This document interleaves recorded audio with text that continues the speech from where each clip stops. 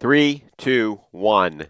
Well, Paris and Jeremy, as I look at the radar here this morning, we're seeing an area of rain down through New Jersey, moving up towards New York, and this is probably going to clip southeastern Massachusetts here later this morning into the afternoon hours with a little bit of rain. Doesn't look like a big deal.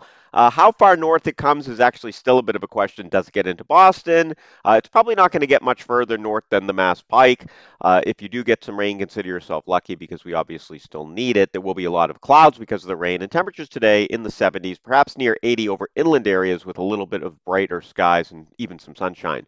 Tonight we're down into the 60s, and tomorrow we're 75 to 80, partly sunny. I think we'll basically remove the chance for showers, and right now the weekend looking pretty nice. Temperatures in the 70s to low 80s by Sunday. For GBH News, I'm Dave Epstein.